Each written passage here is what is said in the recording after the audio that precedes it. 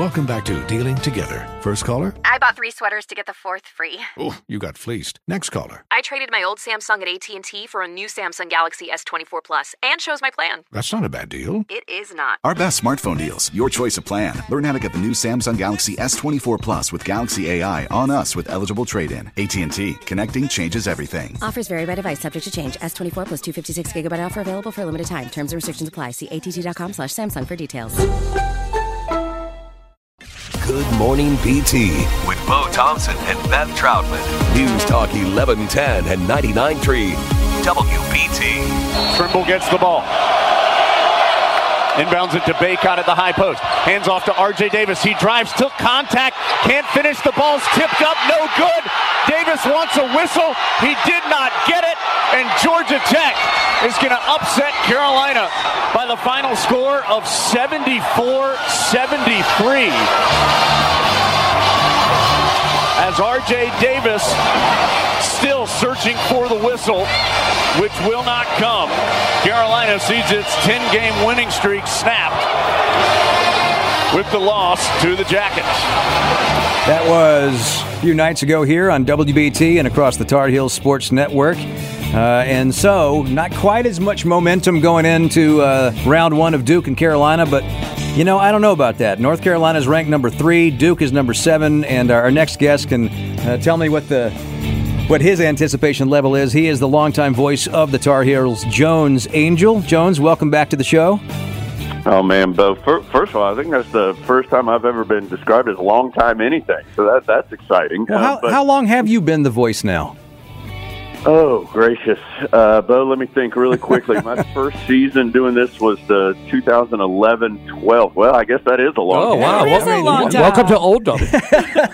Guess we're looking at 11 or 12 years now, so it's been a bunch of fun, and these games are always fun. Carolina Duke, it's been really cool to be a small part of these games through the last however many years it's been, and looking forward to talking with you guys this morning. Great to be back with you. Well, look, I know we all know how big shoes they were to fill Woody Durham all those years, but you've been doing it a while now, and you've seen a lot already in a short amount of time, and called a lot of big games, and called a lot of Duke North Carolina games. I think this one, I mean, am I right about this? This is, you've got Duke ranked number 7, and Carolina's number 3, at least right now they are. We'll see what happens next week, but the Georgia Tech game was earlier this week, and I know that was not what they wanted to happen, but this is the most competitive the two teams have been going into this game, and I feel like a while.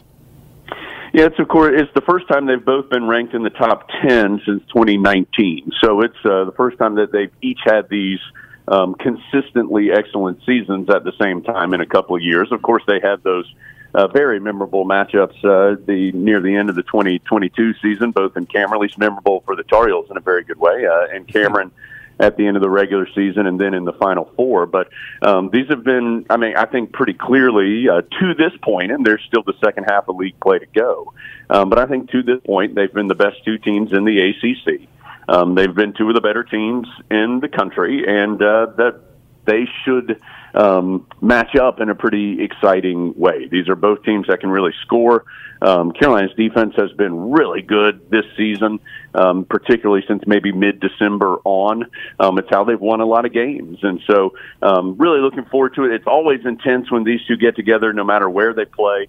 Both these schools raise their level of play when they get together, and it's always a great time. So really looking forward to it. And for Carolina, clearly didn't play as well as it wanted to on Tuesday night, but didn't really make me change the way I feel about this team in any way. They had a rough night, but this has been a very good team and a team that I think can compete for the ACC and compete on a national level as well. Outside of RJ, not many other players had good shooting nights. Was that just one of those rare off shooting nights, or was Georgia Tech doing something defensively? What was your takeaway from that particular game? Yeah, no, that was one of the biggest problems in that game. R.J. Davis had 28 points, and nobody else had more than 9. And in looking back at it, I felt like Carolina got some good shots. Cormac Ryan and Harrison Ingram were combined 6 of 28 in that game, and that's not very good. And those two guys have been good this season, and are key parts of what Carolina wants to do. Armando Bacot only had 9 points. He only has 19 points in the last 3 games. and he can help Carolina win in other ways. Of course, he's been really good defensively. He's always been an excellent rebounder. He's Carolina's all-time leading rebounder. He's done really well setting screens and things like that, but he's more than that. He can be more than just a guy who gets rebounds and sets screens. And so Carolina needs him, I think, to be more of a force on the offensive side. And Elliot Cadeau fouled out of that game, and that's been an issue for the really talented freshman this year, is he's had some foul trouble. And I think other teams are recognizing that Carolina's better when he's on the floor, and so they're trying to get him into foul trouble. I would assume Duke would do the same thing coming up on Saturday. So, Carolina did not shoot the ball particularly well. It was their lowest field goal percentage and free throw percentage of the season, and they've been an excellent free throw shooting team this year. So, I would chalk it up to an off night, but I would also say, if that happens 2 or 3 nights in a row, then you start getting a little concerned. But I would chalk it up to more of an off night for the Tar Heels on Tuesday night. Now, Jones, I'm going to have to ask you a personal question, because Let's do it, Beth. I'm ready. You and I were at Carolina at the same time. We graduated around the same time. Now you are the voice of this team. Were you more nervous and more excited when you were a student watching Duke and Carolina play, or do you have the same kind of nerves? Are you more excited now that you're the voice? Are you just more serious because this is your job and you have to be talking that? Yeah, voice. Of course. No, that's a terrific question, and Zoe could talk some about this too. I think you do have a certain level of nerves, but it's not nerves. It's more just energy, because you're there for your job, and so it's more just kind of the anticipation. The adrenaline a little bit, the energy, the excitement that you're in this really cool spot and this big game's about to happen, but you have a job to do. So I don't really think you let the nerves get in that way. It's much worse as a fan. I'm much more nervous watching Carolina baseball or Carolina women's basketball or something where I'm not. I hate being a fan. I hate watching games. I don't know how people do it. It's it's you're right. Stressful because when you're working, Jones, you're focused on doing your job. It's kind of background, but it's the front of your brain is doing the job and doing a commercial read or something. Did you ever TP Franklin Street? The one game that I would do that has brought some nerves up was that 2022 Final Four game. Yeah. Just because there just felt like there was so much on the line, and there was such anticipation, and it was such a unique event, and you knew what was going on with Coach Krzyzewski and his terrific career from the Duke side, and so that was as nervous as I've been before a game, but still, once you get in it, it is you're focused more on what you're doing. And real quick, because I know you guys didn't actually know each other, but you went to school at the same time. Beth was the blonde girl who asked for extra homework and why there was no pop quiz that day.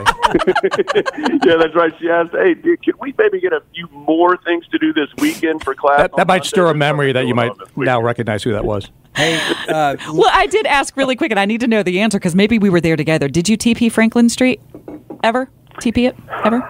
Oh, I'm trying. The 98 Final Four run, I was on Franklin Street often. There you go. I remember that. We were there together. We probably high-fived. I'm sure we did. I want to say one thing before we let you go, and because this is the first time we've talked to you since, and I know that this is still a difficult season for all of you since the loss of Eric Montross, but your intro, the first game after that happened, I mean, we replayed it on the air here a couple of times because I just thought it was so well done, but I know the whole network there is still trying to make it through this season without the big guy there, but I thought what you did at the beginning of that broadcast, and of course doing the broadcast period under those circumstances, I just want to say that was really well done and heartfelt.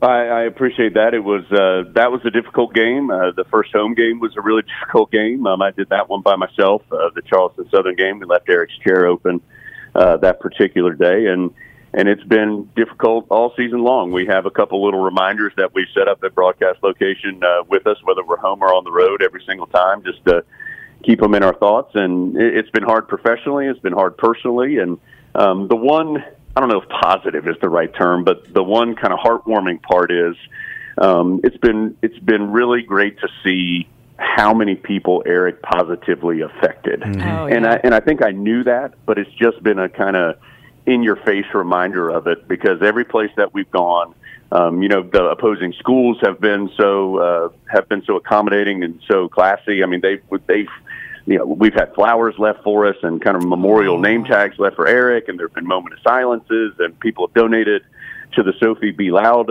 Foundation, which is his family's approved and suggested foundation to help honor Eric. And fans have been so emotional and so polite, I guess, about it. And so, it's been a joy for me to get to work with Tyler Hansbrough and Tyler Zeller and Pete Chilcutt and Marcus Ginyard, and those guys have done a great job.